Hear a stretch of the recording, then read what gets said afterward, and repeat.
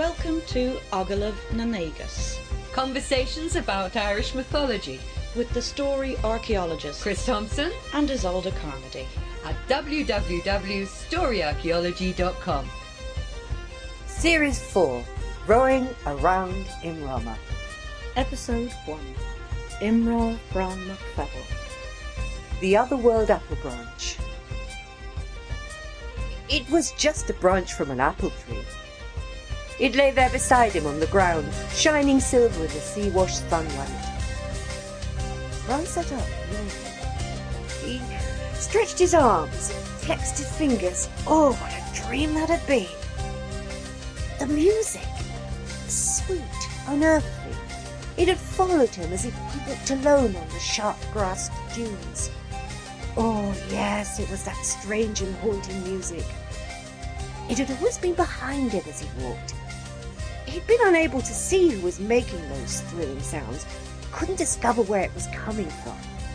But it had entranced his senses, like an exotic perfume, made him dizzy, unsteady on his feet.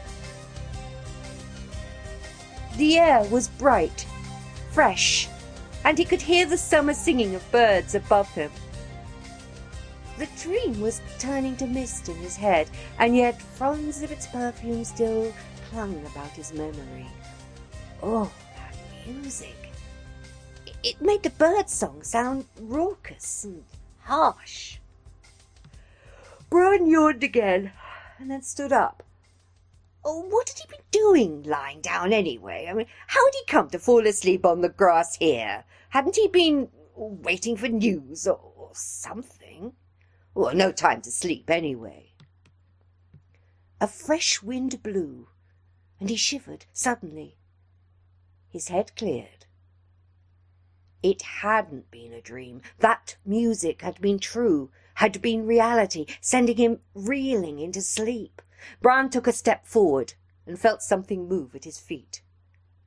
There was an echo of the music, like distant bells, and a remembrance of subtle perfume. He looked down. The apple branch from his dream was there, lying on the ground. It hadn't been a dream. Bran bent down and picked up the branch, turning it over in his hands. Oh, it had come from no tree in this world. The bark was silver, but so fine and finished that no smithcraft of his world could have honed it so. Bran gently probed the silver surface with his thumbnail. It yielded to his slow pressure, leaving the crescent of his nail marked on the curve of the twig. Curiously, he scratched at the dent he had made, and flakes of silver bark fell to the ground. The wood was a soft, dull silver underneath. Carefully he stroked one of the shining leaves, and it flexed at his touch. He admired the veining, the patterning, the spearhead shape, and allowed his finger to brush the edge serrations. Oh, such making was well beyond the craft of man, any man. And the blossoms. The branch had been taken from a tree in bloom. Gently he pinched one of the blushing white flowers, and it bruised beneath his fingers. Bran shook his head in disbelief. No crafter in silver, however talented, could have grafted living flowers onto metal. Carefully he shook the bright branch, wondering if the petals would fall, and the haunting strains of the remembered music danced around him for a moment, and he felt the power of the perfume mazing his mind again, leaving him quiescent and wondering. It is a gift, thought Bran to himself. It is a great gift from the other world. He gently shook the branch again, and this time he thought he heard words sung to the rhythm of the leaf-silver music. A branch of the apple tree from Avon I bring, like those one knows.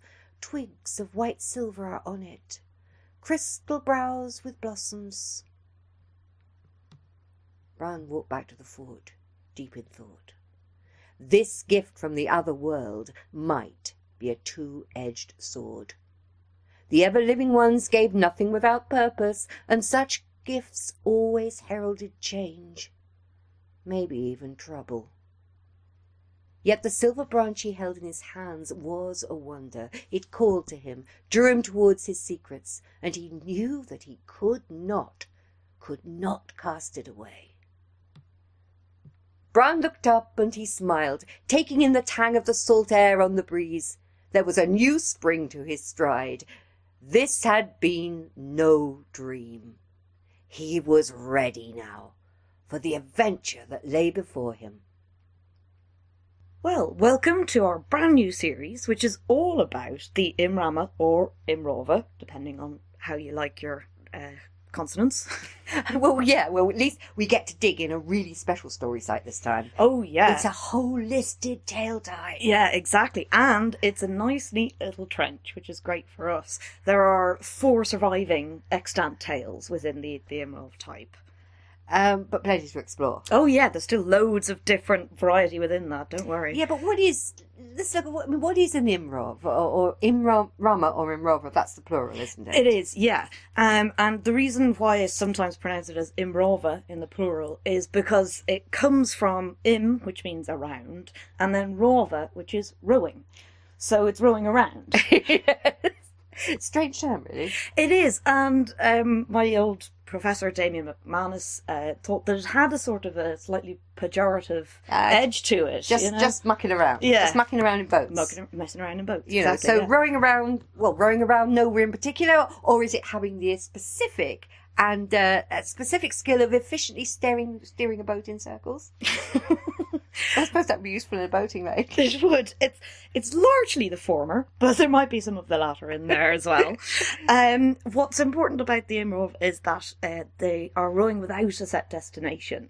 So it's definitely that kind of wandering sense to it. So sort of distinct from the Ectora then, like the stories of Cormac and Nera, because they also make visits to the other worlds. Yes, they do, but they set out deliberately, like you said. The Imrov, they're often, they can be a kind of a punishment or some kind of penance, and they're definitely undirected. So Ruard in the Inver Alvina that we looked at fairly recently, that's not classed as an Imrov. No, even though he is going over the sea, even though he does find this weird and mystical island in the middle of it, his journey is purposeful. He's set out to Norway to see his friends, and he comes back again to Ireland. But what about other class of tales, like the about journeys, the Longus? Yeah, they're a Longus literally means a sort of boat journey from Lung as a ship, like Norse loanwork. But they're more specifically exile stories. Okay. So where people have been sent out of Ireland as an Get exile. out of Ireland now. Yes. And go across the sea. Well, I suppose you'd have to, really. Well, exactly, yeah. That's the only way to get out of Ireland is over the sea. But those would be tales like the Longus Clynushlin, which is the Sons of Ushlu. That's Nisha and Deirdre when they have to go up to Scotland. They have to run away to Scotland. Exactly, yeah. Now, there's also the Longus Clyntyran, which is the Sons of Tyrone. Sons of Tyrone. And exactly. They have to go out of Ireland. They are deliberately exiled. Exactly, and they can't come back again until they've got all these impossible tasks that Lewis set for them. So really, exile journeys are journeys to prescribed places, whereas the Imrama, as you said earlier, are journeys without a definite expected outcome. Exactly, yeah. And even the children of Turin, their outcome is to bring back certain things. Even if they are sort of set up to be impossible tasks or tasks that will kill them, it still is purposeful. Yeah, and so when they have to go and get things and come back, it's not an Imrov. No, it's more like a quest. You know, it's interesting. Earlier, a few weeks ago, I was watching, and not for the first time, Michael Wood's excellent series on Anglo-Saxon England. Yeah, it's a fantastic. All Michael Wood series are brilliant, but recommend any of them. Exactly, yeah.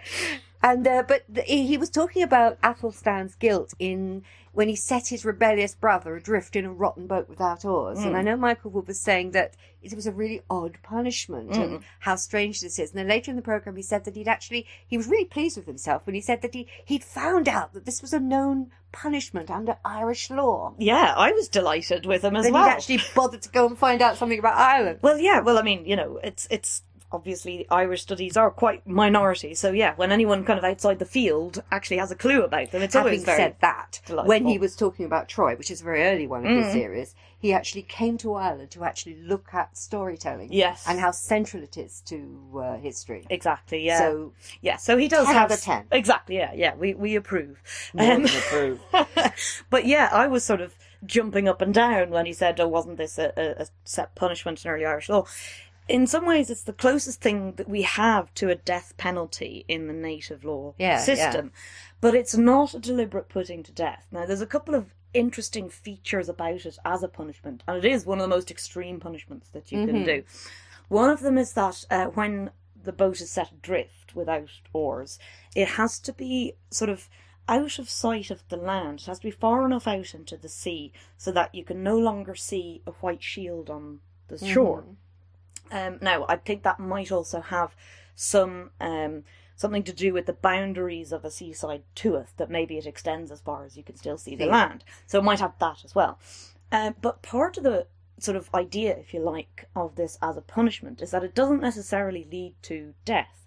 Because if the punishee washes up in a different tuath, then they have outsider status. So in a different tribal grouping. Yes, it means they have really no legal status whatsoever. It's the sort of the Ku Klux position. But they don't get extradited back to their own clan, and they don't get put to death. No, they're a foundling, and they're treated as such, and they can still sort of work and so on. And they can rise again within that new only group. within some generations, though, and it's hard work. But it means that... 3 generations. It's kind of a death of status, if you like, you know, and it is, I think, about the most extreme that you get in the native legal system. I know Michael Wood was saying that it might be a very apt punishment for, you know, it's a way of treating kin. So that you're not actually indulging in fratricide. Exactly, yeah. Would that also be relevant under Irish law? Yeah, because kinslaying was, you know, the most heinous crime because, you know, reparation for a crime had to be paid to the family of the victim. You can't do that within a family. Exactly, yeah. And so that has always caused legal difficulties. And so this kind of setting adrift, because, again, you know, death penalty also has those problems where someone is then wrongfully killed. So this does kind of set around it, doesn't it? And it's almost like an execution of someone's sort of status, someone's position, and then they have to start again as a non-person.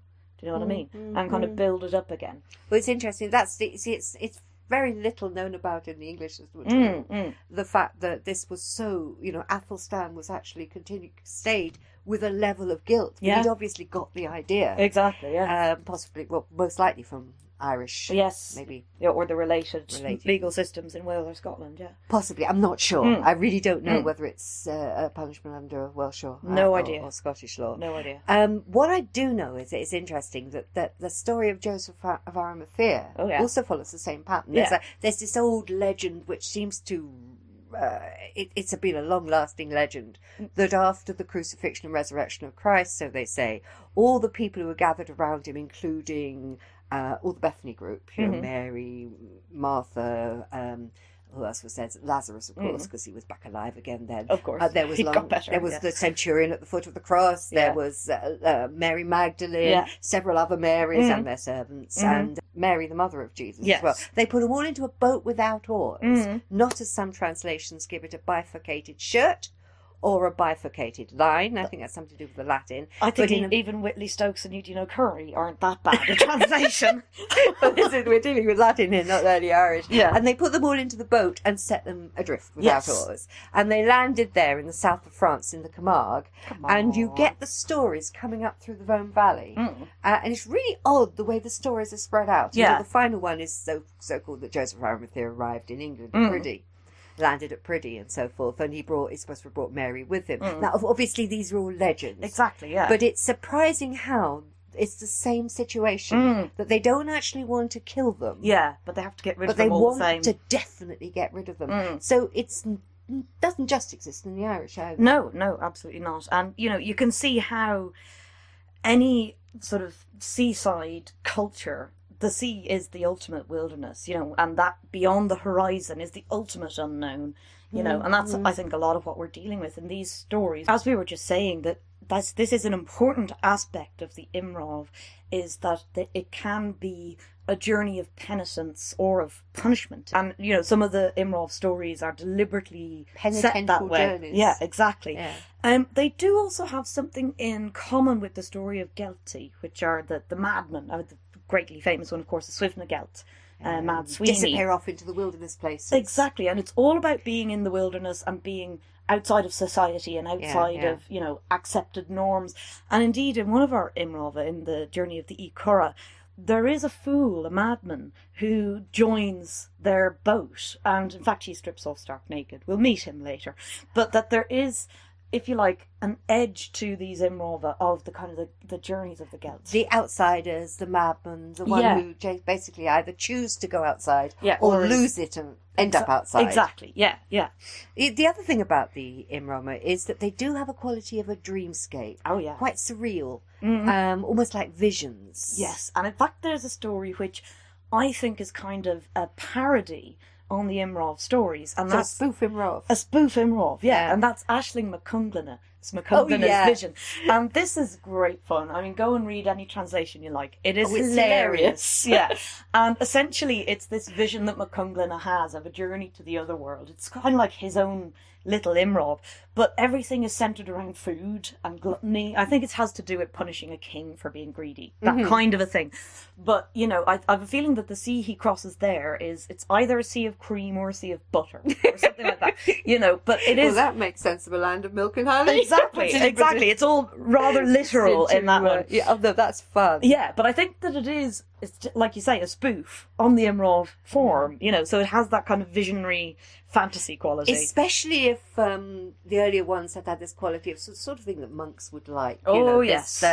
Contemplators, after all, like to explore landscapes of the mind. Exactly. These Imrov, they're also about unknown territory and wilderness and the very edge of wilderness. I mean, after all, just look at some of the sites that the monks actually chose for their communities. Well, islands were their first choice, weren't they? Well, yeah. Well, I mean, not all of them. You do have some which are, you know, within the nice plain of Meath and loads of rolling pasture, but then you get the Doonbeg and the Skellig Vichel, Inishmurray or Sligo as well. They did like these wild places. What about where we were looking at earlier on, the Inishclothran? Exactly, yeah. Even though that's more inland, but it's still an island, an ancient and secret and somewhat cut off island. Exactly, yeah. By its storage. Yes, but you can't really get more extreme, I think, than the Skelligs. Oh, extreme monasticism. Yeah. This is the great sport of the period. Exactly. Extreme monasticism. Yeah, I mean, you know, go and find a rock in the middle of the Atlantic that's almost impossible to climb up. Preferably a pointy one. Exactly, very pointy one. Fight off the birds for the tiny amount of moss and you can find a very, very small place to build a garden. Exactly. The best place, I think, the most fun, the exciting place you can ever visit is Skellig Michael. Off the Kerry Ring, off the coast there. Yeah. And in fact, it was as far as they could go. Exactly. After that, there was nothing more. Until America. The other world or America. Yeah, exactly.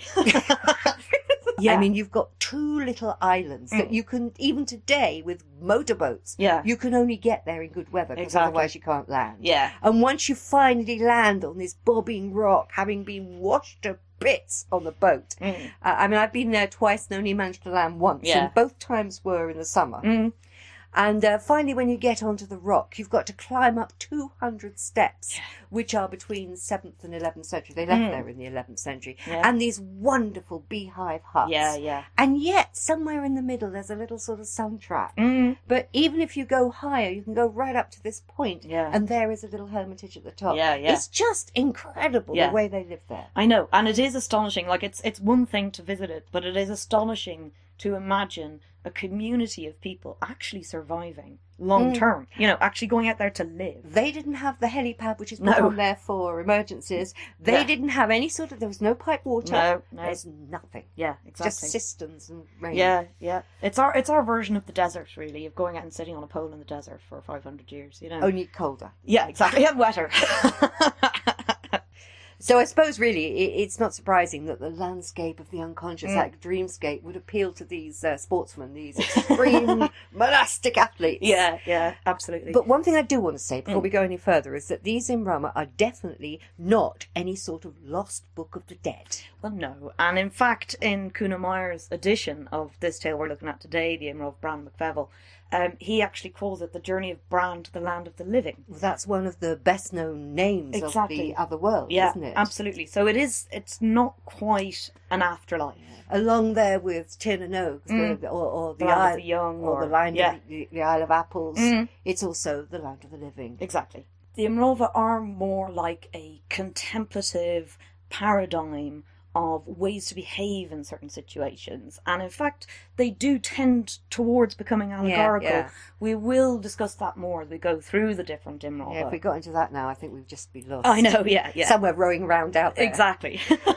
But the texts, especially the poetry, aren't they contemporaneous, if I can say that word today, with the sagas, but there's sort of more Christian content than with the Ectora. Yeah, I mean, if you compare our Imrov, Bran MacFebble, where the poetry is as early as 7th century, and then you have other 7th, 8th centuries tales like the Ectra Nera. Yeah. You know, Nera just has no sense of any kind of Christian ideology within it, but the Imrova are very much both Christian and non-Christian elements combined. Yeah, and this is particularly interesting. We'll go, which are our, what are the 4 dig sites we're going to get into? Yes, the 4 tales that, they appear in the tale lists, and we still have good copies of them today. We've got Imrov Bran MacFebble, we have one today. we're going to do today. Yeah.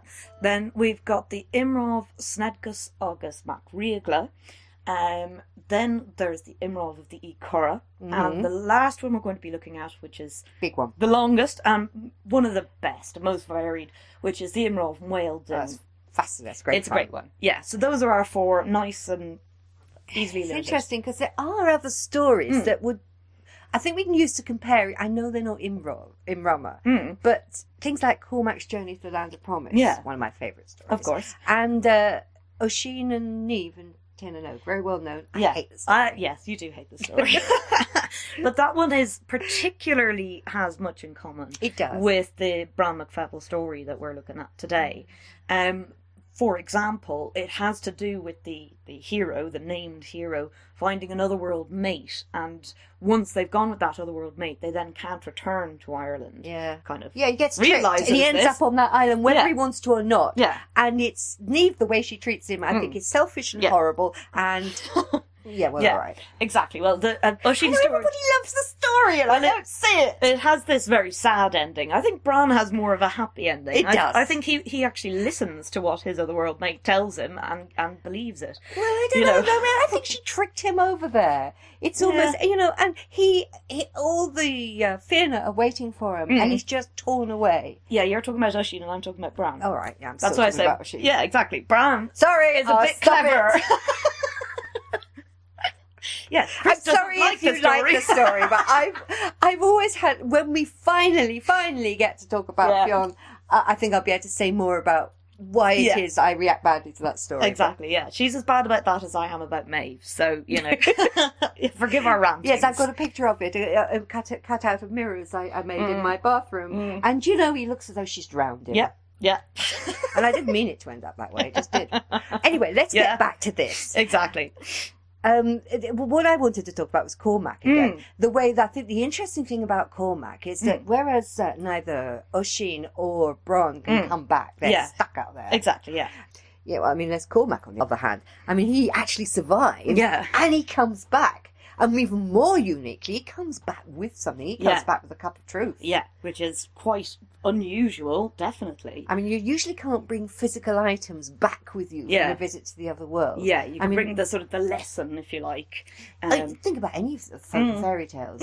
Fairy gold will turn to dead leaves in the morning. Exactly. And this is part of the prohibition about eating and drinking. Yeah. It traps you there. Like the version of Cohen Whale that you tell. Oh, yes. Is that the food and drink turns into what they are in this world, which is, slugs, snails, filthy water, exactly, moss, yuck. All that stuff. Yeah. He ends up, by the way, with a sheepskin stuck to his back, and it's a great story. Yeah. But let's get back to Cormac. Yeah. I mean, he actually comes back with a cup of truth. Now, I know it's a sort of allegorical story about kingship and so forth. But I'm just trying to think. I mean, yes, there's Oh, I mean, like Malinan's gifts that he gives to Lou, Yeah. or stuff like the crane skin bag. Mm. I mean, that gets brought back, but it sort of gets deposited here by another world character. Yeah, and it's almost like you can't steal it from the other world. exactly, and there's always this idea that it still belongs to the other world, Yeah. that it still belongs to Mananon. He's kind of left it around for the use of very special people, Yeah. but that it can't stay here forever. I always get that sense anyway. Well, maybe that's what the cup is. That actually fits with that. Yeah. That he's given that to Cormac Yeah. to teach him a lesson, and he leaves it here for a while. Yeah. And my story, when I finish that story, I always say, well, the apple, after Cormac's time, the apple branch and the cup disappears, and maybe they're still out there, and maybe one of you will find them. Yeah. But of course, that's not true. Well, no. So we can see now. Yeah. Sorry, they've gone back again. Yeah, well, particularly the apple branch. I mean, it's very clear in the Bran story that the apple branch is only temporary. I will come to that We later. will come to that. Yes, yeah. And even when Nira has a branch to bring back, just to prove that he's been somewhere else, he has a flowering branch. So now we know that branch probably disappears as Yeah. well. It's only there for that moment. Exactly, yeah. We better get back to the Imrama rather than Yes, talking yes. about the other world. Exactly. So to sum up, Yes. Well, our Imrov journeys, they consist of a visit to a series of strange and wonderful islands. Some of these islands come up repeatedly in different Imrov stories, like the Island of Joy and the Island of Women, both of which we're going to meet today. They do come up again.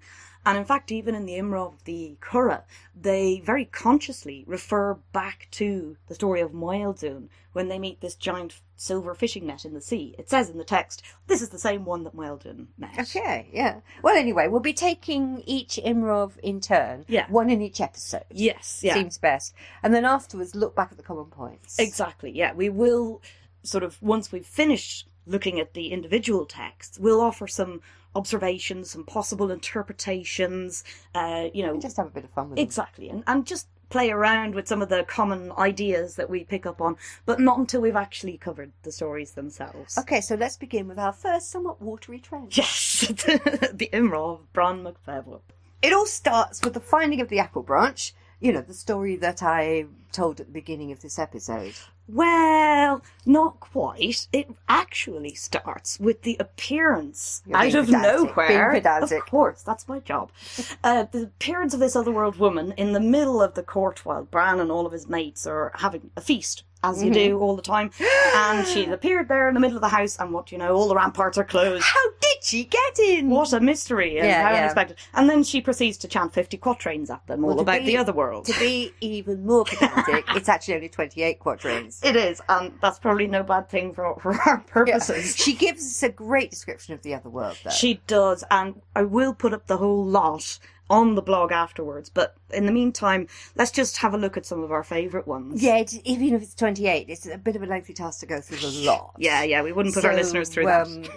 Let's pick out. We'll pick and choose. Yeah. You. Be a bit picky. Yeah. But first, that apple branch. I want one. Yeah.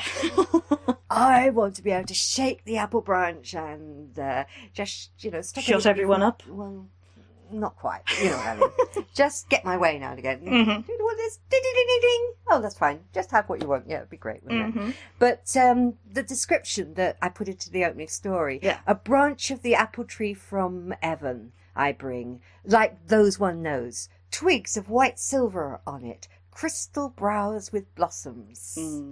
Yeah.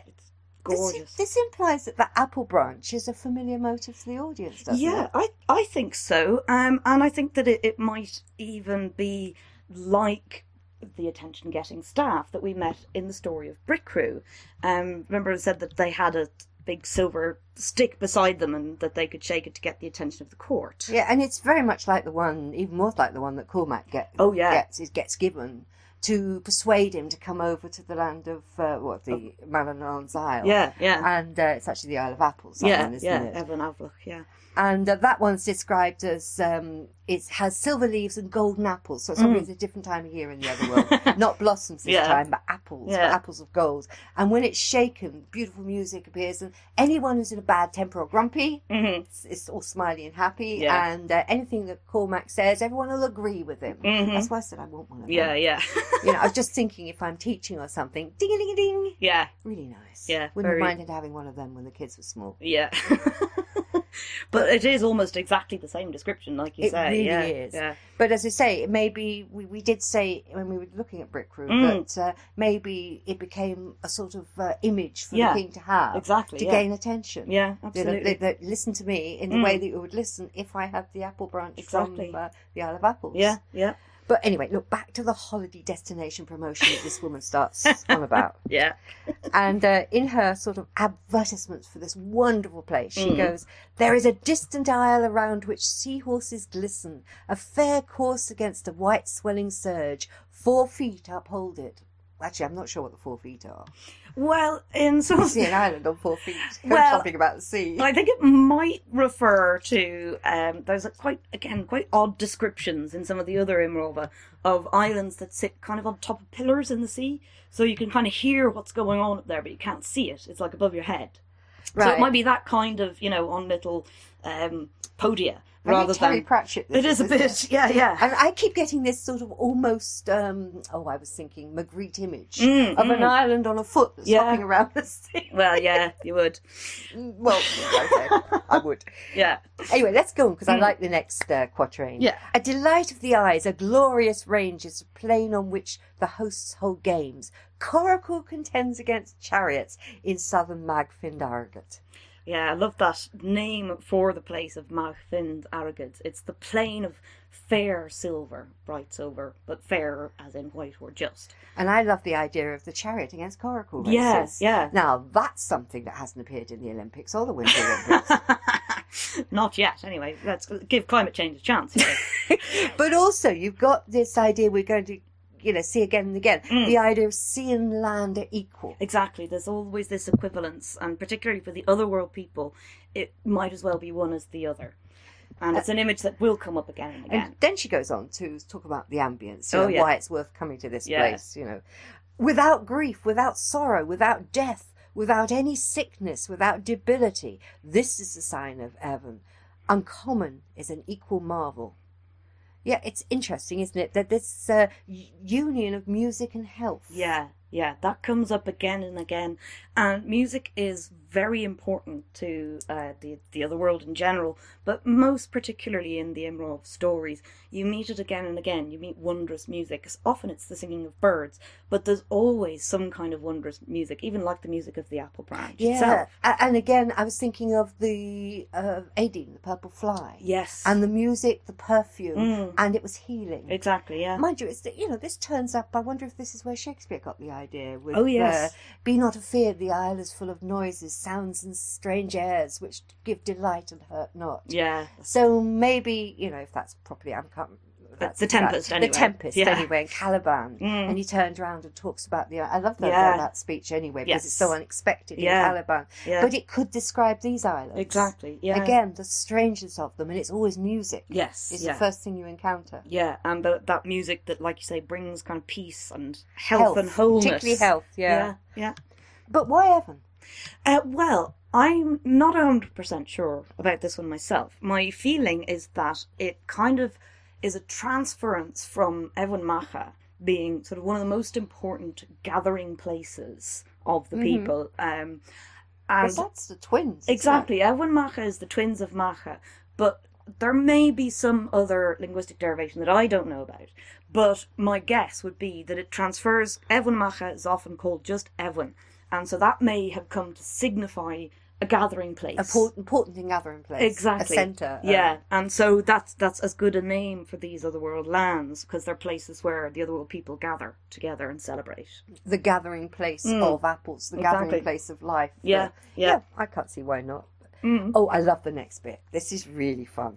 Yellow golden steeds are on the sward there. Other steeds with crimson hue, others with wool upon their backs, of the hue of heaven, or blue. Some horses. I know, I wouldn't mind some of them. They're a bit My Little Pony almost. Well, that's what I was thinking. Yeah. At first I was thinking, oh, what a wonderful picture that would Yeah. make. Nah, it would end up very twee. Like a sort of wonderful My Little Pony picture. Yeah. No. Oh, come on, there's nothing wrong with that. But, I never had My Little Pony. no, you were deprived that way. But, I had spaceships, if you don't mind. Yeah. No, I was jealous of Millennium Falcon that a friend of mine had when I was a child. But anyway, the horses, one of the features, again, of all these Imrov journeys are bizarre horses or horse-like beasts that have this just completely bizarre and, unearthly appearance. That they're, again, it's that sort of slightly surreal, something out of place. Well, as we've said so often, that, a lot of the stories that horses represent a very high status. To have a herd of horses is extremely high status. Absolutely. It's better than cows. Yeah. You can't ride cows, really. Well, you can, but you'd look a bit silly. Yeah, but possibly not over fences, yeah. Sorry. Definitely not dressage.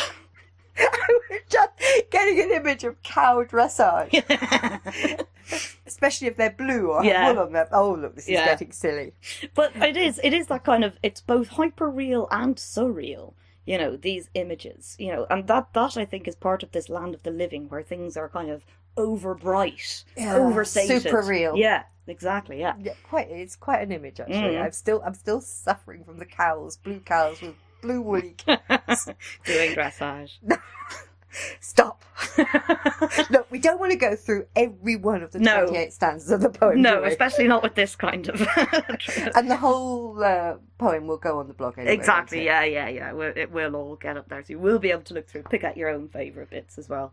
And you can see we're not making it up about the blue woolly horses. No. But perhaps we should just continue with the synopsis of the poem. Yeah, I mean, the woman tells them that at sunrise, if Bran goes on this Imrov, he will meet a man riding in a chariot over the sea as if it were fair and level plain. Yes. And we know who this is. This, of course, is Manannán Mac Lir, who's very central to this story.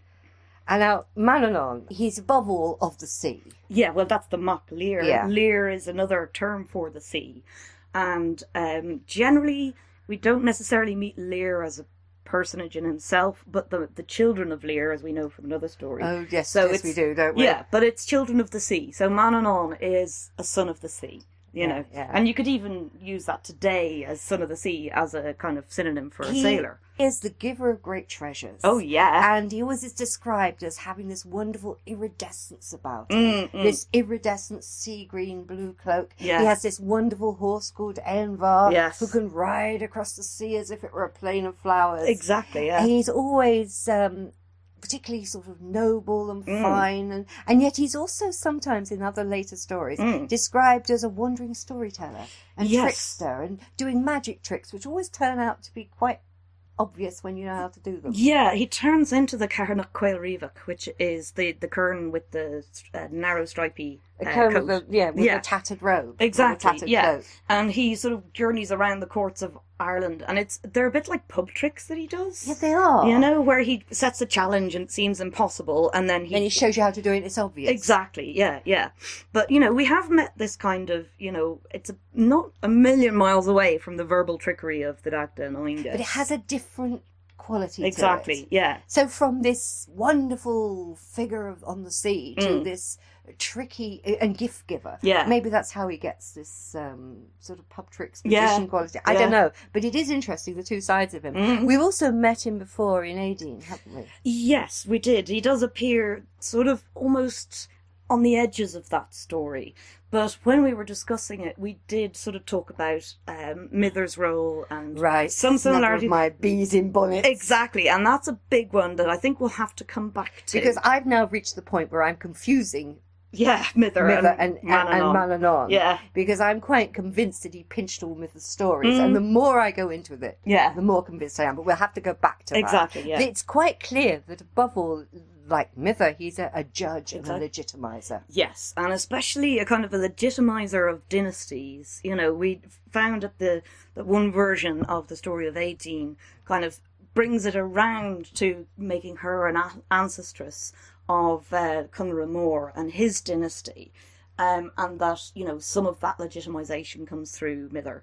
But in this, we have Manannán giving legitimization again to kind of earthly rulers, if you like. So and we're going to see how important that one is. Exactly. In a bit. Yeah. Oh, there's one more thing. We forgot to mention that he and his folk, they're also immortal. Oh yes, of course they are. But not just immortal, but also invisible.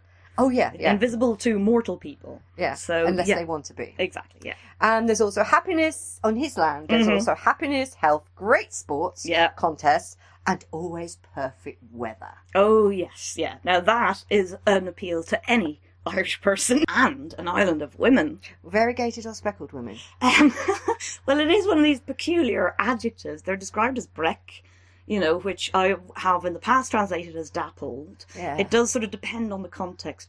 One of the things with breck, though, is that it's often something which has red speckles. Oh, like rose mole all in speckle upon trout that swim. Yes, Sorry. yeah. Trouts are I'm they're just called. quoting Hopkins. Yes, of course. But trout are even called breck. Yeah, that's why the line came to mind. Exactly, yeah. But this business of the red spots, it made me wonder, are these freckled women? And I know that people now tend to be ashamed of freckles, but they're not. People don't like them. Although there's nothing wrong with them. Exactly. Well, I mean, the reason people now don't like them is the same reason they would have been special in the past, which is that it marks people out as different. And of course, freckles are really particular to that very fair skin. Or red hair. And red hair. Both of which would have been, seen as very special. The red gold. Yeah, absolutely. So it would have been a sign of extra beauty. Yeah. So possibly to be freckled implies that you're also either fair or red gold. Yes, exactly. And maybe slightly otherworld. So there you go. Don't be ashamed of your freckles, ladies. Now, the poem says about all these, it's not just one otherworld island. No. It describes there being 150 of them. Yes. Maybe twice the size of Ireland or more. Yes. I think they're on the way to America. Oh, definitely, yeah. But I love the way that they have such wonderful names or epithets. I They think it's do, more yeah. than that. Well, yeah, I mean, it's hard to know whether they're sort of different descriptions of the same place or distinct places, but I Just don't think it really descriptive matters. terms Yeah. for them. Now, we've already met the Mag Fin Aragad, which is this plain of fair silver, but there's also Mag Aragad Nail, which is the plain of silver clouds. That's lovely. I really like that one, Yeah. yeah. And then there's Arathect, which means bountiful, So, and again, you'd think, So are these just description again. epithets? Yeah, Yeah. exactly. Then we have Cuan, which I was actually in primary and secondary school with someone called Cuan. In modern Irish, it means quiet. It kind of comes from a word meaning gentle, peaceful, that kind It's of quiet. tough calling someone quiet. I isn't it? know, poor lad. But, yeah, so, and of course, everyone who's been in school in Ireland knows about Cuan-S, which is what a teacher will yell when they want quiet. So, yeah, there's Cuan. Then there's Magrain, which means the plain of the sea. And I think that's sort of referring to that idea of the sea as this plain of flowers. Magmon, which just means the plain of sports, so it's where they're having all of their sporty activities. Then we've got Imhuan, which is really quiet. Shh! Really, really shh!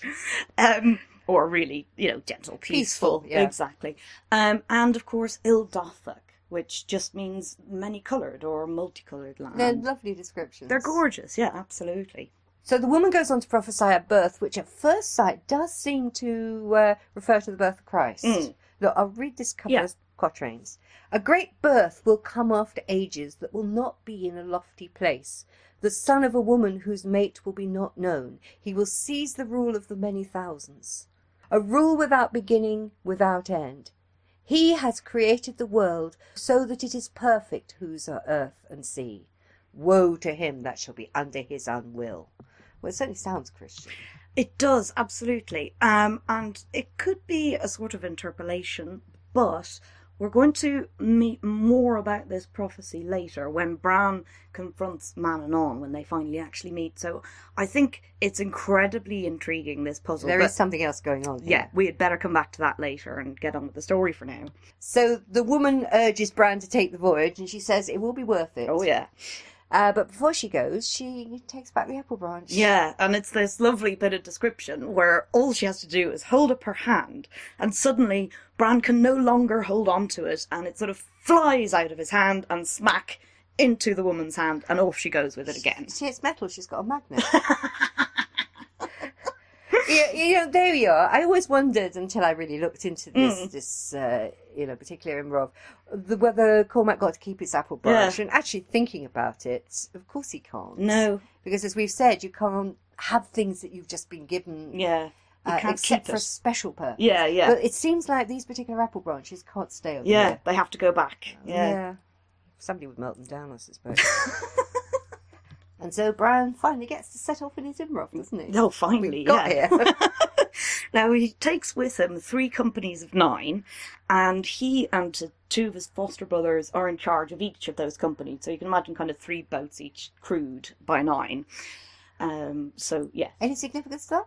Well, we've kind of touched on this before with The numbers. nines, that's what I thought. Yeah, but the individual numbers don't necessarily have a significance, but they make a nice pattern. You know, the Irish definitely liked their little groupings. You know, so it could be 4 groups of 4, although often with 1 in the middle. So if you've got 4 4s in 1, that's 17, a nice prime number.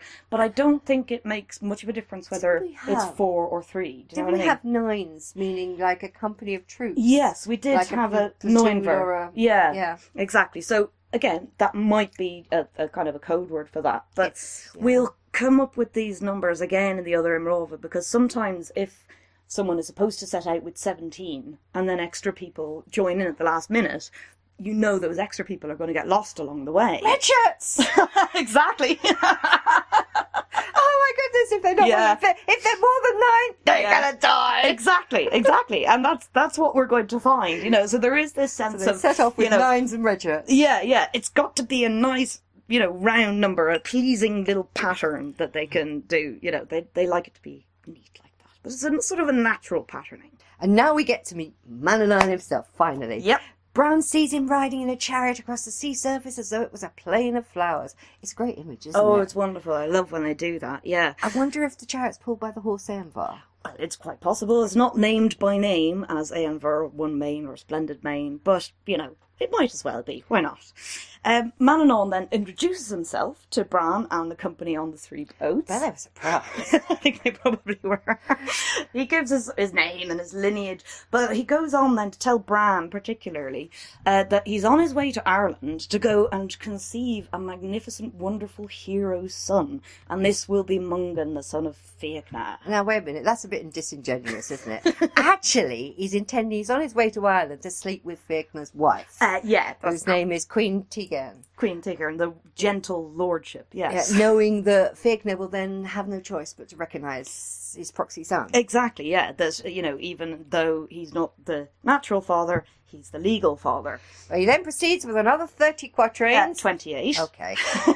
Extolling the virtues of the Isle and the honour and magnificence of Mungan, his future son. Of course. Well, there's definitely an awful lot going on here. No I mean, kidding. it almost seems as though, you know, the entire purpose of this Imrov was just to get Bran to this place and this time. As though the apple branch and the woman describing all these wonderful offshore marvels are kind of just bait to get Bran into the middle of the sea so he can hear Manannán's prophecy of this wonderful son that he's going to have. Yeah, and as a reward, he gets to go to this exciting land of women. Of course. Yeah, it's like a bit like one of those timeshare scams, isn't it? You know, come along and listen to the sales talk and you'll get your chance to win a big prize. There's nothing about this that is punishment or penitence, let's put it that way. You're not kidding, not with the Isle of Women. No. So who is this Mungan and why is he so important? Is this another one of these tales where some regional king wants to legitimise his dynasty by insisting on another world ancestor? You know, like Aideen. Yes, like when Aideen was sort of given that title of Bay Find, the great otherworld ancestress. And Mungan. Well, this is an interesting one because there is a Mungan Mac Fiachna, which is the same one as being referred to in our tale, that's recorded in the annals as having died in around the year 625. But there's not an awful lot aside from that about a living Mungan, but he's listed in the annals as a prince of a particular population group. But more importantly, he has some fantastic stories. So as well as being Mac Fiachna, the son of Fiachna, Right. he is, in this story, obviously, called a son of Manannán mac Lir. Yeah. And there are stories that say that he is basically a reincarnation of Finn McCovell. Fionn Now, McCool. I must admit, I've looked at some of his stories. I think they're fantastic. They're really And brilliant. funny enough, before we looked at this, I really had just heard his name now and again, but I'd never actually read his stories. Yeah, yeah. He's quite a character. He definitely is. I mean, there's these great stories about Mongan and his poets, isn't there? Yeah, absolutely. Where, there's sort of a battle of wits between them. He's And terrified of his poets. oh, yeah, he'll give just about anything he has in order to prevent the poet from satirising him. So it says a lot about the status of poets. Oh, yes, that it does, yeah. There's another story that actually explains why he doesn't have any children, isn't there? Yeah, and that's a curious one. Again, it's supposed to be, I think, a poet's curse. But it's interesting because we were talking earlier about, these stories which legitimise a dynasty by giving it an otherworld parentage. But obviously if Mungan didn't have children, then that's not quite what's going on here. So that's not the purpose of these. This has got something different going on. Yeah. It really is about this. It's odd. He seems to be halfway between myth and history. Yeah. And he's always also halfway between one world and the other. Exactly. He's sort of both of the she world and the human world. Yeah, exactly. And yet he's a human. Well, we're going to hear exactly. a lot more about we him will hear anyway. more about it, and I think that we've decided we want to sort of take an episode Oh, the stories are great to fun. just look at Mungan as a character and his stories, because I think, they can give us an awful lot. I was really struck with them. I Yeah. thought they were great fun. Yeah. We haven't time to look No. at him for now. No, but it is his birth that's being prophesied. So in a way, Manannán. he's the main character of this episode anyway. Well, he's the main outcome, let's say. From now on, why don't we just talk about what happens to Bronn? Yeah. It is supposed to be his Imrod. It is rather, yes. He's getting slightly overshadowed. I mean, I know Manannán's poetry is absolutely fascinating. It is wonderful. I yeah. mean, it illuminates a lot about the nature of the other worlds. Yes. And this gets into this strange blend of Christian and pre-Christian imagery. Yeah. And then, of course, there's the poetry. You can tell you know all about the poetry. Yeah, well, again, linguistically speaking, as we've said often many times before, and this is supported in Kuna Meyer's edition of this tale, that the poetry is much older, that the structure of poetry will naturally preserve a more archaic form of language. And so Kuna Meyer has put the poetry of this tale into about the 7th century. Yeah, about the same dates as Mungan, obviously. Exactly. Yeah, that in the annals, Mungan is recorded at the beginning of the 7th century, and that's about contemporaneous with the poetry. So, I don't know, there's something obviously very particular about that time. Did you say to me that you thought maybe that it had led to Mungan being sort of placed into the annals? Yeah, because again, as we said before, there are many kind of histories and genealogies that sort of start in recent history but end up in mythology. And I think that because Mungan is this very important character that straddles two worlds, that he might have been sort of retrospectively inserted into the annals just to make him a full human figure. And he's very little known. Yeah, isn't he? exactly. I didn't realise. Look, we're talking about Mungan again. I know, yeah, got to get back to poor old Bran. So, look, I'll tell you what, we'll leave Bronn to wave farewell to Manannán Yes. for the time being and get on with his adventure. Exactly, yeah. Now, the next thing that happens after Bran has left Manannán behind is they come to a very peculiar island. Okay. And on this island, they see a whole load of people who are kind of stupidly laughing and gaping and just sort of... Just standing around guffawing slightly stupidly. Exactly, My yeah. brain hurts. Yeah, that kind of thing. Yeah, think of the Gumbies in Monty Python, but less verbal. They're just standing around and laughing and gaping and so on. Less boots and handkerchief. Yeah.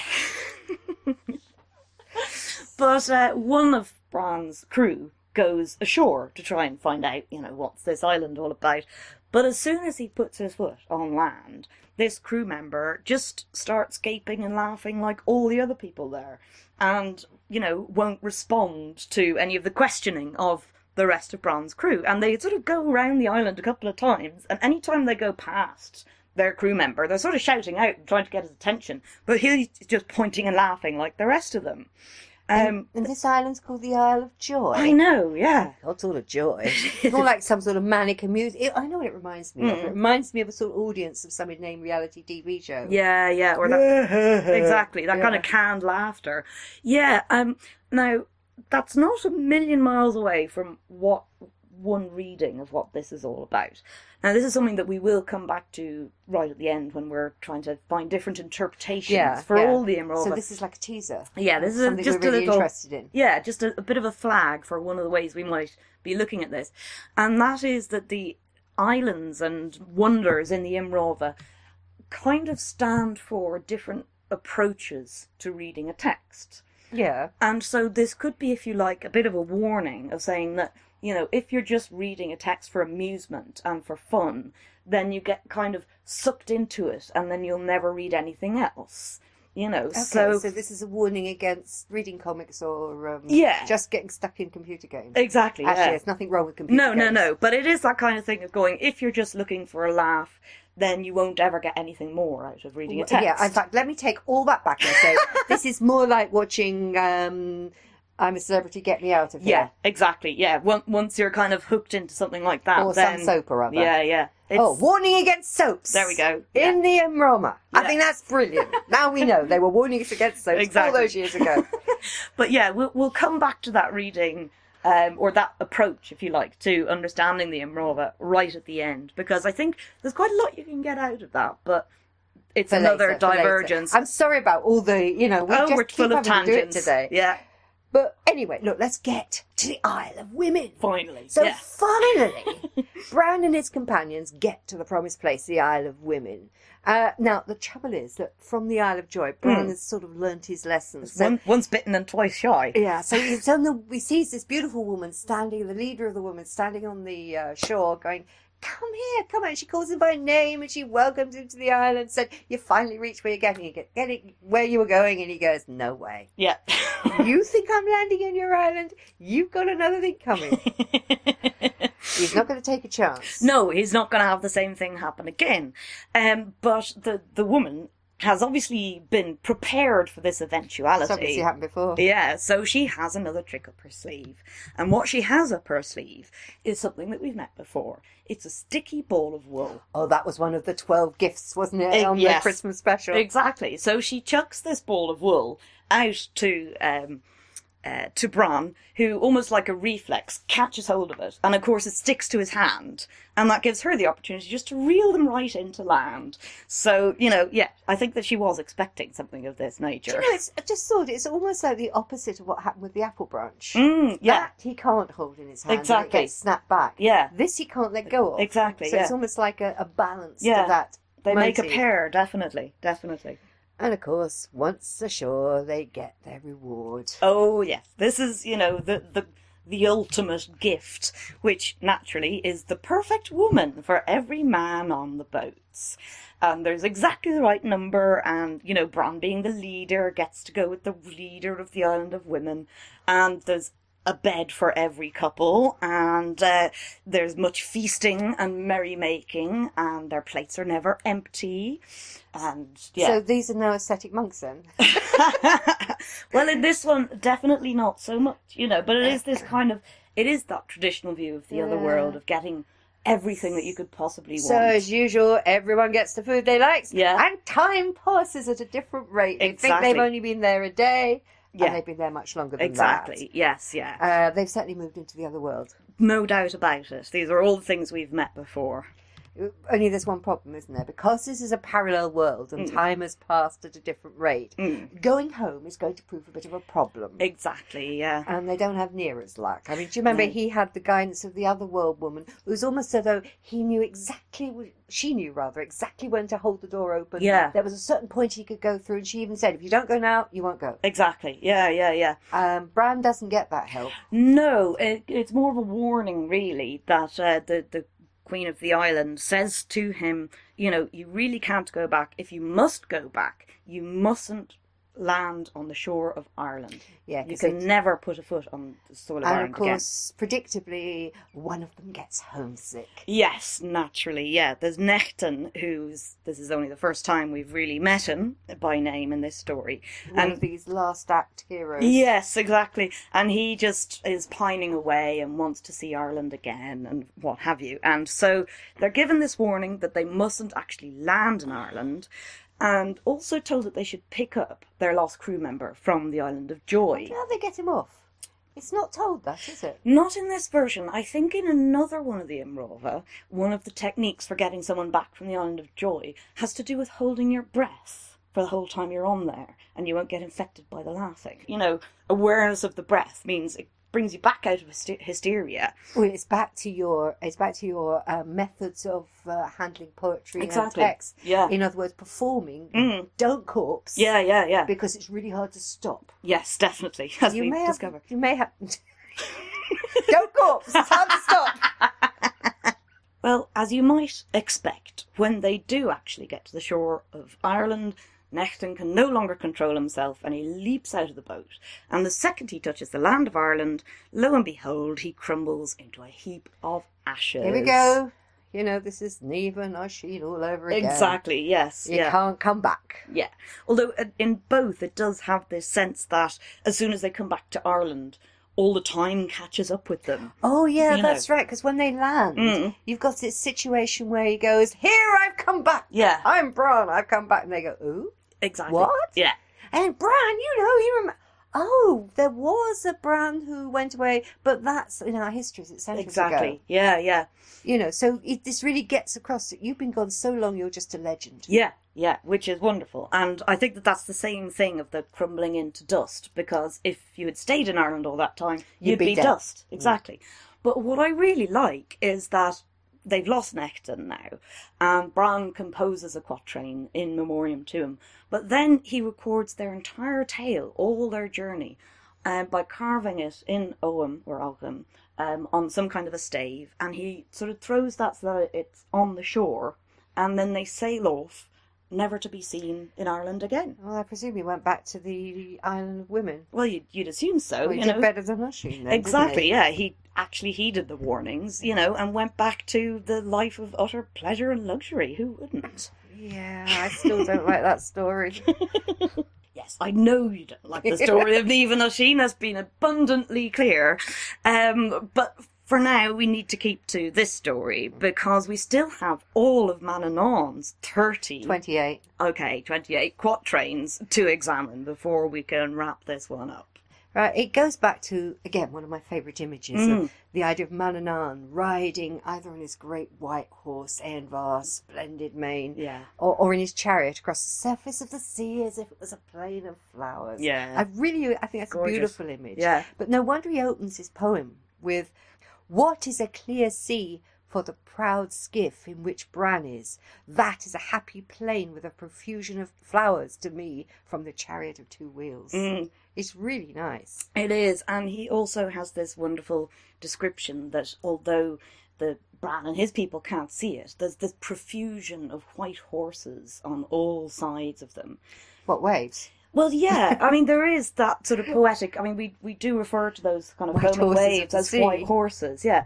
But it's sort of both, you know, it's both this wonderful poetic description. I mean, he talks about the sea running with streams of silver and gold, but then it's also this unseen world where, you know, he says that it's full of, you know, amazing horses and happy people who are, you know, enjoying their wine and playing games and, you know, Generally all having a around good them. time. Absolutely, yeah. But it's interesting, this image of the sea. I mean, who hasn't looked at the sea, say, standing by the water or on a bridge or just on a ship on a beautiful, on a sunny day, Yeah. when the sun, those sparkles seem to Oh, yeah. separate themselves from the sea, and you can always imagine like a net of stars on the surface of the sea. Yeah. Or when it changes and becomes sort of runnels of liquid gold or bronze. It's you can imagine all sorts of wonderful scenarios with that surface. Yeah, and of course, you know, I've always been hypnotised by the moon on the sea. You know, Oh, yes, yeah, and yes. that kind of image of a pathway. The moon path. Mm. Yeah, that's always the one I was talking about that the other day. Yeah, and it reminded yeah. me of the Yeats, you know, Cloths of Heaven. Yes, I'm absolutely. sorry, it's a very ordinary, boring poem, but Well, it no, just fits with the path of the sea. It does, yeah. Tread softly because you tread on my dreams. And you know. can't walk on the sea path because No. you get wet. I know, I've tried it. Yeah, but it is kind of that thing where you're looking at this ever-changing sea and all of the different colours and reflections. And It will sort of change. yeah, Your perceptions alter. exactly, and And there's all these suddenly you might be looking at landscapes and mountains, cities. Yeah. And when we were talking about this the other day, I was starting to think about the wonderful descriptions of the planet of Solaris. Oh, I love that. But in fact, It's Stanislaus Lem. Yeah, Yeah. you put me onto the book, and which is the wonderful. Tarkovsky film, don't ever go near the other one, but the Tarkovsky film is worth working through. But the book has the most extraordinary language, and it is this planet which the surface is mostly liquid, but all these kind of shapes and images Sentient rise ocean. out of the ocean. Yeah, it's marvelous. And the way it's described, it's got that, it is another world. Yeah, yeah. And that's what Stanislas Lem has managed to convey. Exactly, yeah. And I think that we've got something similar going on with this, Oh, don't worry, we don't wanted to get into No. discussion on Tarkovsky and No, Stanislas Lem, but it's still worth reading. Exactly, it's very, very much worth reading. Yeah. It is an attractive image. I mean, it's such a... we're back to, both Solaris. Exactly, yeah. But the way that the sea is described here, it's very seductive. And you can see why Bram might be drawn to seek this land. Oh, yeah, absolutely. Yeah, and there is a suggestion that this unseen world, I know it's all around him, but it's also under the water as well, especially with the next stanzas. There's a wood of beautiful fruit under the prow of thy little skiff, a wood with blossom and fruit, on which is the vine's veritable fragrance, a wood without decay, without defect, on which are leaves of golden hue. So this isle where the branch comes from is under the sea, or can be under the sea. Yes, yeah. Now, we've met underwater islands before. We met it with the Children of Turin, where they got the cooking spit. We met it again in Veralvina, this island at the bottom of the sea where the women are. But in other Imrova as well, there's an episode in the Imrova of Milton where they're sailing on a sea that is so still that when they look down, that it's as though they're flying over a land, and they look down and see all this landscape underneath And them. it gets like that sometimes on a clear day. Now, I could talk about snorkelling off the Great Barrier Reef. And make us all absolutely green with envy. But when there, where you just allow yourself to float in the water with a flotation device, I'm afraid I'm not a good swimmer, but then you're just staring at this underworld world, and this, valleys and mountains and gullies and the colours, and then when you put your head out of the water, you're miles from the ship or something. Yeah. I can't swim. But I mean, in a real sense, there is a whole other world, there's a whole other ecosystem under our oceans, that is the majority of the surface of this planet, but it's unknown to us. And it's as difficult to go. You need as much extra equipment as you would to go to the moon. Into space, exactly, yeah. And yet we know more about the moon than we do about the beds of our own oceans. But you can imagine how, even in the old days, just looking out of the boat and seeing maybe the kelp rippling, as though they're trees in the wind. And the rocks, which almost seem to look like a sort of ruined city. Exactly, yeah. And it's very romantic. It is.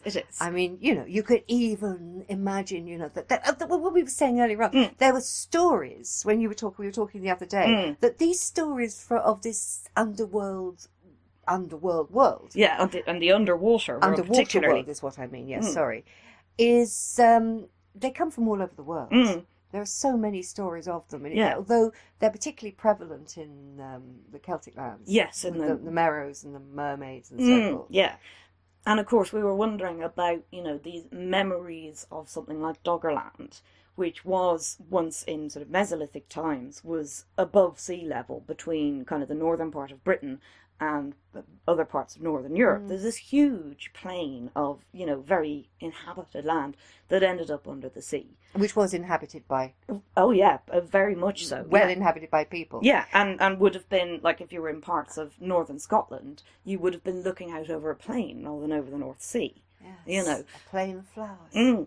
So you wonder about things like that. You do one. I'm not suggesting this is direct memory. No. But we have pointed out at times that there are stories, some of the stories, I came across a story in Australia about a lake which is still known today by some of the indigenous peoples, and yet that lake hasn't been there for 35,000 years. Yeah. So memory can last an awfully long time, and it's through stories like this. It is carried through stories, but we're not saying that that's how it happened. No. But nevertheless, it's a thought. And of course, in this perfect place, there's no sickness, no crime, and no death. Yeah, and he's very careful to say as well that there's no sin. Yeah, we are from the beginning of creation, without old age, without consummation of earth. Hence we expect not that there should be frailty. That sin has not come to us. Yeah, and that, of course, is original sin, And as we've seen before in poems about the otherworld, it's quite clear that the otherworld is not affected by original sin. It's not under that regime. Exactly, yeah. And yet, in the very next quatrains, Manannán, if he is the one who's still speaking, he just seems to go completely back on himself. Suddenly, just as in the first poem, the whole mood turns Christian. I mean, look at this. This is the very next quatrain. Yeah. An evil day when the serpent went to the father, to his city. She has perverted the times in this world, so that there came decay which was not original. And who is this she? Well, she's got to be Eve. Well, that's what I think, too, Yeah. that she just appears out of the blue. Yeah, it's kind of like a pronoun without a noun to refer to, you know, in this. Now, it could be interpolation, you know, sort of a post-interpolation. Yeah. But, on the other hand, it could be that Manannán is comparing his other world, which isn't affected by this sin, and the mortal world, which is under that. I suppose so. I mean, it kind of looks that way for the next couple of quatrains. I mean, it goes on like this. It is a law of pride in this world to believe the creatures to forget God, overthrow by diseases and old age, destruction of the soul through deception. I mean, he even seems to be referring to the birth of Christ in the next one. A noble salvation will come from the King who has created us. A fair law will come overseas. Besides being God, he will be man. Now, that does seem hard to dodge, doesn't it? It does. The trouble is, it doesn't follow on, does it? No, it just seems to kind of come out of nowhere, really. And, you know, like that thing of using the pronoun she without having had any kind of female noun referred beforehand. Yeah, it does kind of seem a little bit cobbled together, I have to say. Bit of a mess. But the very next quatrain, Yeah. it just changes completely. He's implying that this noble salvation which we brought over the sea is by him. Yeah.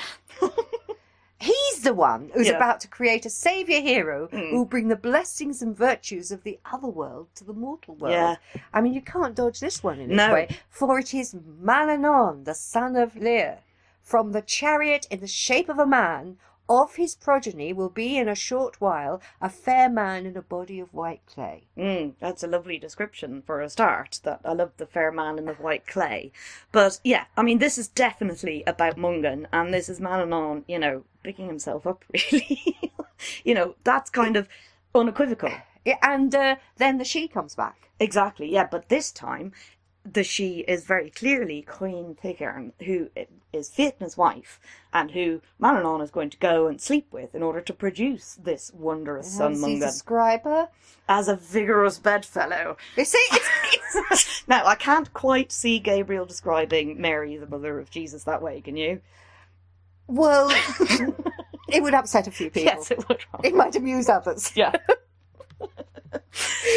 Yeah, well, that's right, because immediately you get this vigorous bedfellow. Yeah. And that's where he announces that Fiachna will accept the child as his son. Exactly. He kind of has to, really, you know, because it will legally be his son, so And he has to acknowledge it. Yeah, well, after that, he gets positively messianic about this future child. Yeah, well, there's a wonderful description of, you know, what Mungan will be, so if you Yeah, he read says some he'll be of a those- master in both worlds Yeah. and skilled in wisdom and course. shape-shifting. Yeah. Oh, for goodness sake, listen to this. He will delight the company of every fairy knoll. He will be the darling of every goodly land. He will make known secrets, a course of wisdom in the world without being feared.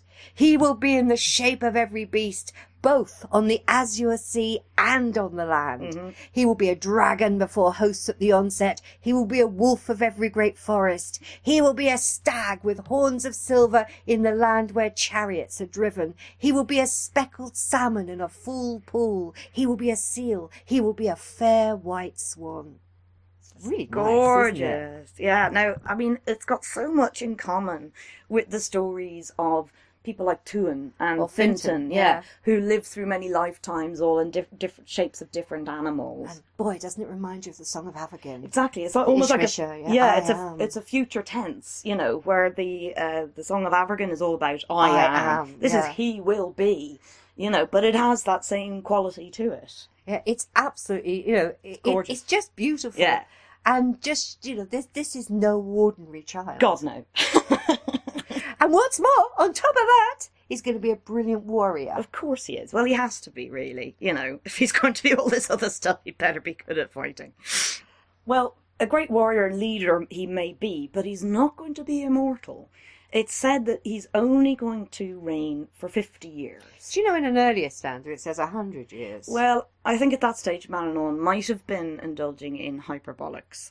Okay, but- hyperventilation. Yeah, but Mungan's death and, you know, the cause and the time of his death is laid out in some detail in this prophecy. It's a well-planned life, isn't it? It is rather, yeah. And also, I believe Manannán intends to keep a close eye on him. Oh, yeah, just like Mither did with Oengus. Although Mither lost one of those eyes, at least temporarily, for his trouble. He's going to be his tutor, isn't he? Yeah, and we do have the word adze, which can mean tutor and foster father. So, in know. a way, he's a foster father. Yeah, just like Mither and Oengus. But, you know, it reminds me of a bit like Merlin and Arthur. Yeah, it's also very like Merlin and Arthur. Well, right down to the whole shenanigans over Arthur's birth, or in this case, Mungan's birth. Yeah. Although here the Merlin figure is stepping in to be the surrogate father. Which again is that fosterage position. Well, after all that prophesying, Manannán finally lets Bran go. I know, and but tells him that he should be in the Island of Women by sunset that evening. And we covered the rest of the Imrov earlier. We did indeed. Probably one of the most straightforward of the four texts, isn't it, in terms Yeah. of the Imrov, in that they only visit two islands. Exactly, yeah, which is kind of almost the minimum that you need for it to be a good Imrov. But it also has this kind of feeling of being transitional between the Echtra stories, where it's, you know, that deliberate journey to the other world, and the Imrov, where it is that kind of penitential or penal kind of being set adrift and then having this sort of experience. Yeah, because the prophecy kind of takes over, really. It doesn't does, yeah. So it's got kind of, it really is transitional. I'd see this as straddling the genres. You know, I do, though, find the poetry a bit troubling.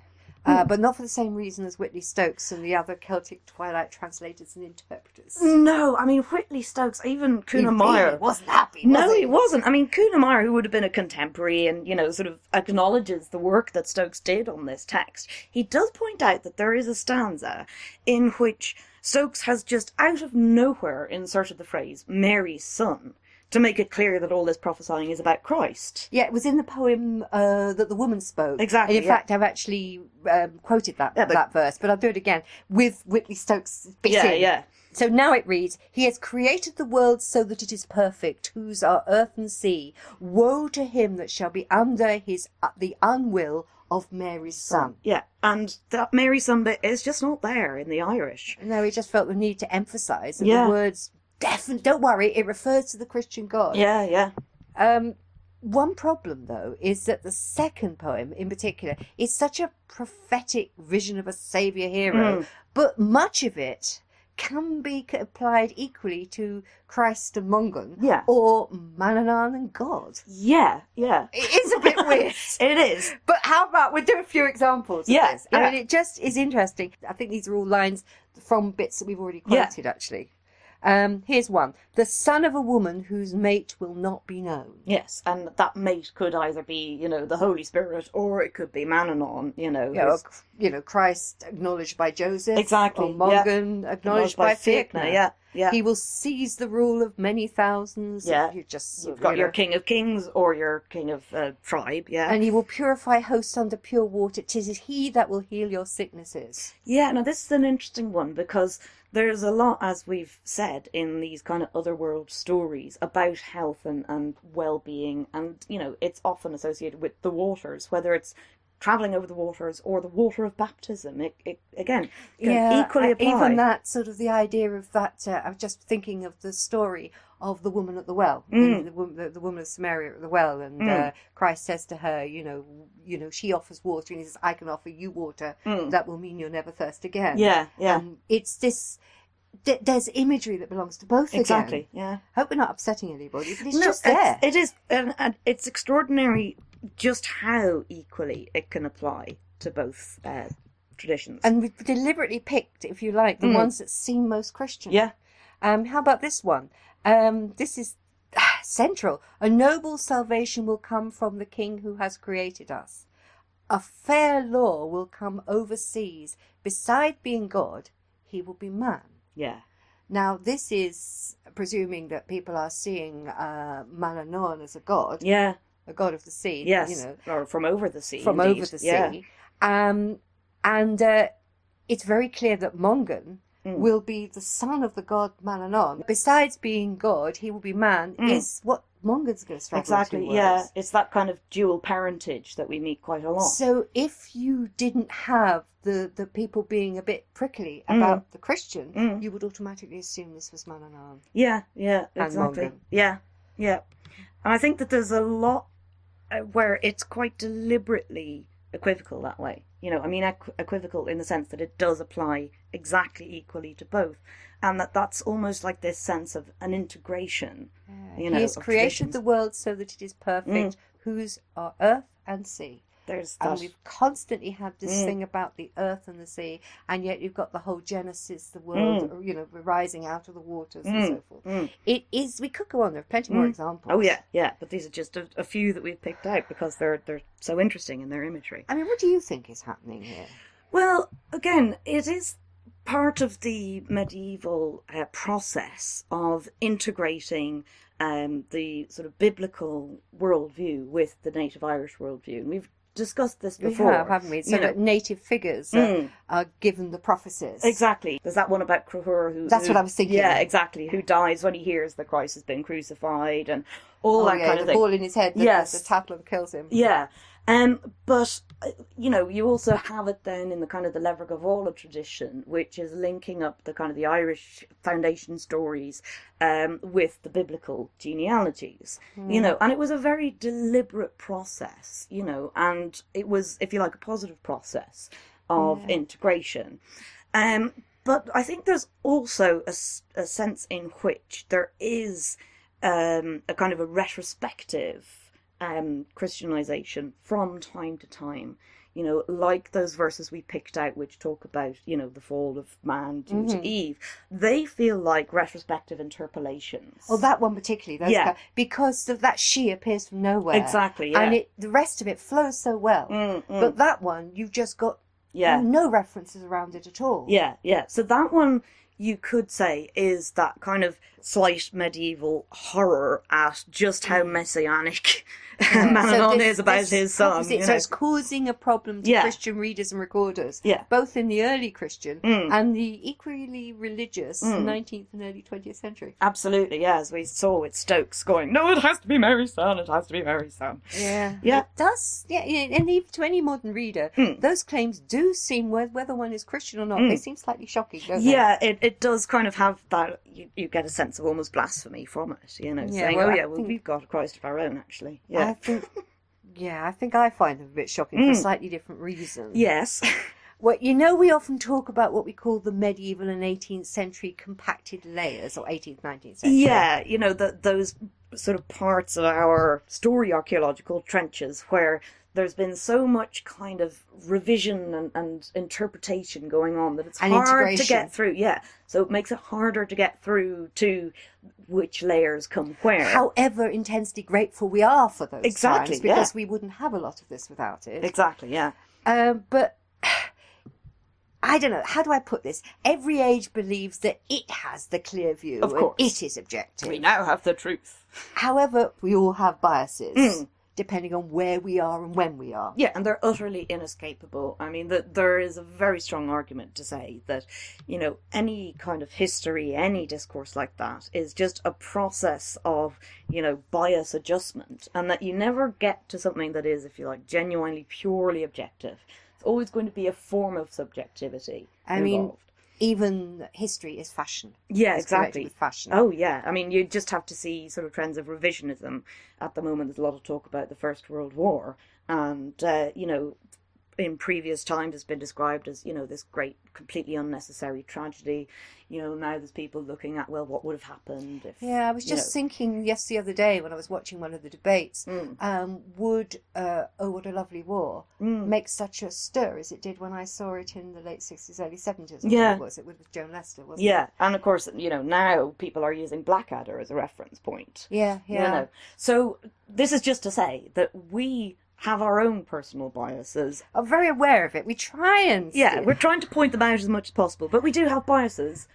And one of our personal biases is to play down the idea of Irish gods and goddesses. Now, we have a very good reason for it. Yeah, I mean, it's partly just trying to escape from the massive kind of classical influence that especially came in the 18th and 19th centuries, where Irish mythology was being looked at through a classical lens. Right, so if you have gods of the sea and gods of the earth and gods of the sky, then you've got to classify them in the same way. Exactly. With the Irish stories. Yeah. And it doesn't work. No, and we've found it much more helpful to look at these particularly as ancestor figures or as culture heroes, and so, we've downplayed the whole gods and goddess thing. So even classical writers found continental and insular Celtic practices surprisingly different. Yeah. And they found it difficult to integrate them. Yeah. Because it just didn't work for them. Yeah, it was too different a worldview. I mean, the Romans in Britain could manage to associate certain local geni loci, if you like Aquasulis yes, in exactly. Bath. And so that's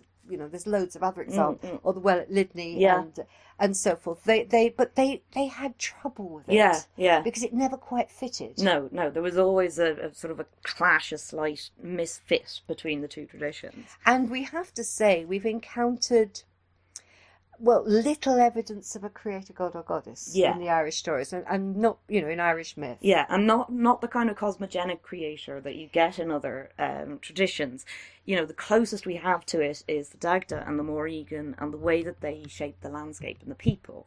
But even that's not a kind of creation out of nothing. No, and we said before, even if you take the story of the coming of the Tuatha Dé Danann in Moytura, they become people when they start making things. It's all to do with the act of being craftspeople. Exactly, yeah. Which is a very healthy way of looking at it. I think so, yeah. The trouble is, if we take this text at face value, here is Manannán presenting himself as a creator god, coming out of the unknown waters. I know. And creating this magical saviour son who is going to be a hero in both worlds. Yes. But he is presenting himself as a creator god. Well, again, in all those passages where you can read them equally as applying to the Christian tradition or to the Irish tradition, that would mean that bit saying he has created the world so it's perfect would then refer to Manannán as well. Yeah, well, it bothers me a bit because I always liked Manannán. Yeah. I've always thought of him as, the storyteller. Yeah, here he is posing as the one thing I don't think I want to find. But, I mean, we're a bit tongue-in-cheek here. Yeah. But, I mean, there's lots of reasons. I mean, he may well be a shiny foreigner, a bit like Luke. Yeah, exactly. And definitely this kind of, wonderful man from over the sea, I mean, and he his does name come from over the sea. Yeah, his name Manannán is the person from the Isle of Man, and therefore he may have taken on a certain aura coming in the same way as we clearly found Lugh to do. Exactly, and just like with Lugh, there are kind of other characteristics that they may have had in another country, some of which come through they to become Ireland. Particularly glittery when they arrive, don't they? Oh yes, they're very fashionable, and so yes, it's sort of blown up, isn't it? It's sort of, like sort of, I don't know, some sort of pop star or One Direction in Australia or something. Oh, please. I think he may have taken over some of the aspects and stories from Mither, as we've said before, and we'll probably say again. And we'll continue to say again, absolutely, yeah, that and that there might even be a way in which there's some of Nuada's stories in there as well, but that's something I think we need to come back to and do a special. We're just feeling our way to this. But the other thing I think more likely is that he's taken on godlike attributes under the influence of tales with the Christian god. I think so, and I think that this tale is very almost demonstrative of that in this sort of straddling of traditions and even straddling of tale types, that because of this equivalence between Mungan and Christ, and therefore Manannán and the Christian God, that kind of then they say, oh well, if there's these equivalences, then Manannán must be a creator God. We haven't got a process of Christianization, we've got a process of paganization. Yeah. It always goes both ways. I think that's what I like. Yeah. I was making a joke about, hang on, I don't want to find the creator No. God. And I'm that's certain amount of tongue-in-cheek. Yeah. It's also certain amount is true. Yeah. But I think it's very interesting to see just how much this is a crossover. Absolutely. With both Christian and pre-Christian attributes. Yeah, and that there's such a deliberate process of trying to match them up, to make them both valuable, which I think has always been done very well in this country. That it has never, I don't think, been a question of one dominating over the other. No, I don't think so. And don't get us wrong. I mean, we're not deliberately pushing one viewpoint. No, well, not all the time. Except that it's ours and therefore right. But, I tell you can't get away from that, can No. you? But it's just our observations, Yeah. and it's all based on speculation, really. Absolutely, yeah.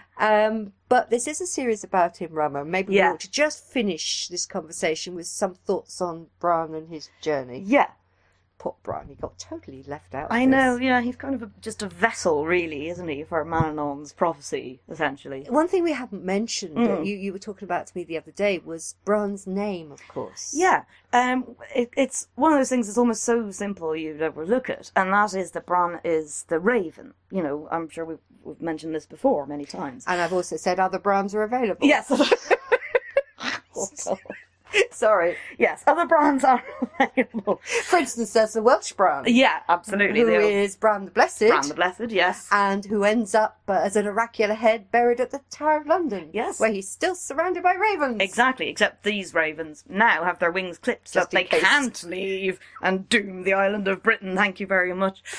Ravens, of course, as with many birds, including swans, we've met swans as well as Oh boy, these we've met swans, yeah. messengers between this world and the other world. And so, Bran having that name, I think, is just a little indicator, that here might be someone who can cross from one to the other and possibly even bring back knowledge, which he does in the form of the story of his journey.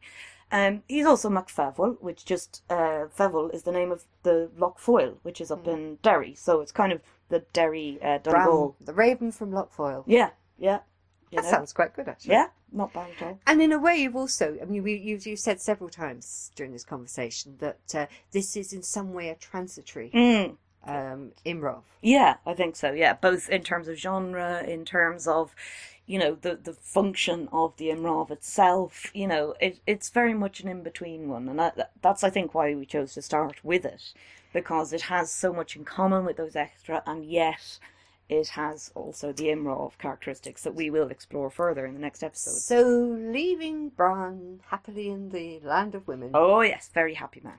our next sea journey will be? It will be the Imrov of Snedgus and Makriegla. So until then, Happy sailing.